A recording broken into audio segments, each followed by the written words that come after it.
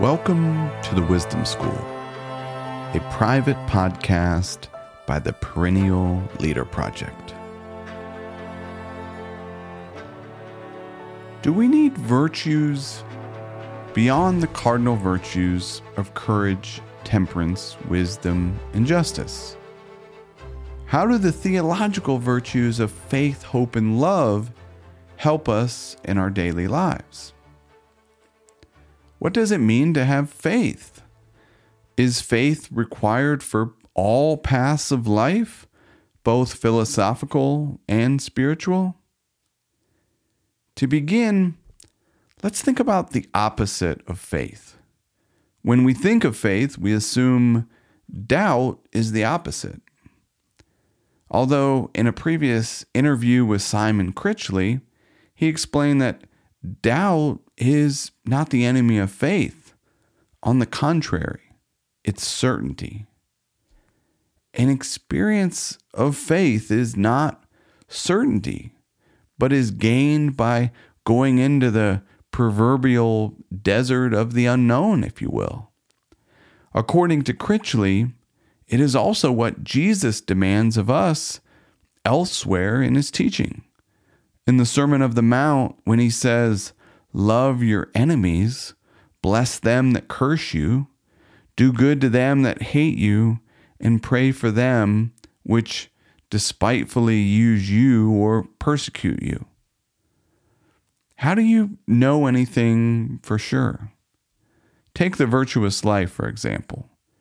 How do we know that virtue is the only good, as the Stoics suggested?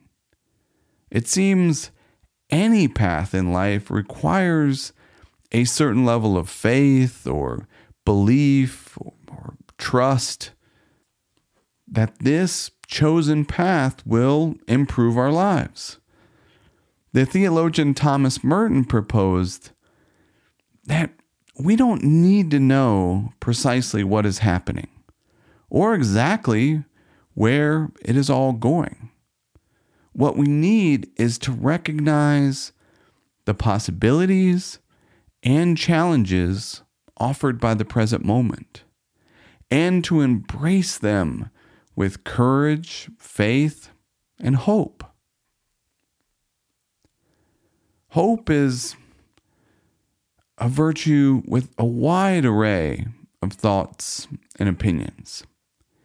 Nietzsche put it this way: hope is the evil of evils, because it prolongs man's torment. By clinging to hope, we often make the suffering worse.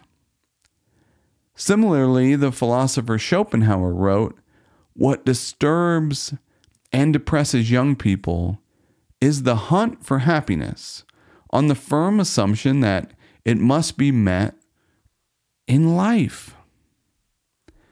From this arises constantly diluted hope, and so also dissatisfaction. On a more positive tone, the English writer and philosopher G.K. Chesterton called hope the power of being cheerful in circumstances that we know to be desperate. The disagreement over the value of hope is often rooted in a focus on the future. According to Oliver Berkman, another previous podcast guest, the ego thrives on focusing on the future. It is significantly easier for the mind to compulsively think about the future over the present. The optimism-focused or goal-fixated approach plays to what the ego loves. Think positively or negatively about the future identifies with your thoughts rather than creating separation from them. Thinking without hope might sound rather bleak, but it needn't be. Critchley writes, "I see it as embracing an affirmative, even cheerful realism." Nietzsche admired Epictetus, the former slave turned philosophy teacher, for living without hope. "Yes," Nietzsche said, "he can smile. We can too."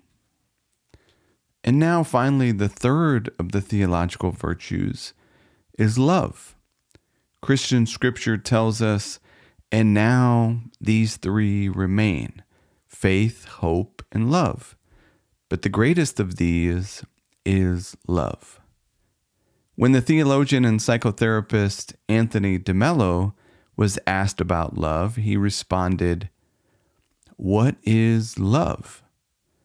Take a look at a rose.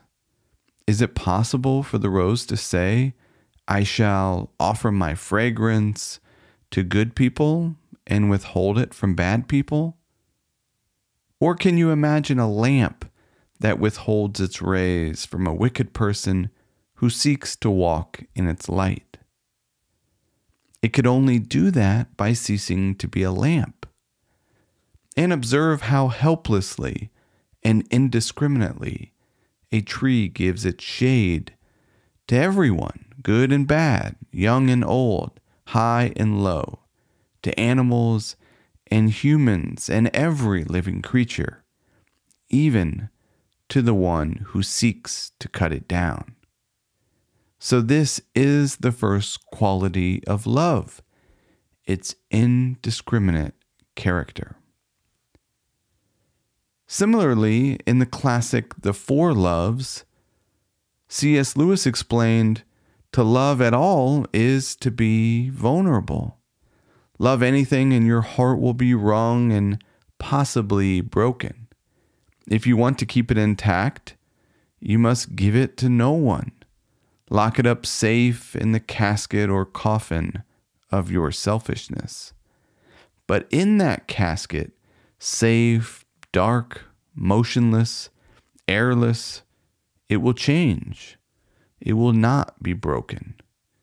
It will become unbreakable, impenetrable, and irredeemable. To love is to be vulnerable. Numerous scripture passages advise against hardening the heart, but maybe one should focus on softening the heart. In the classic The Way to Love, DeMello wrote, "If it is love that you truly desire, then set out at once on the task of seeing. As you do, this hard, protective shell around your heart will soften and melt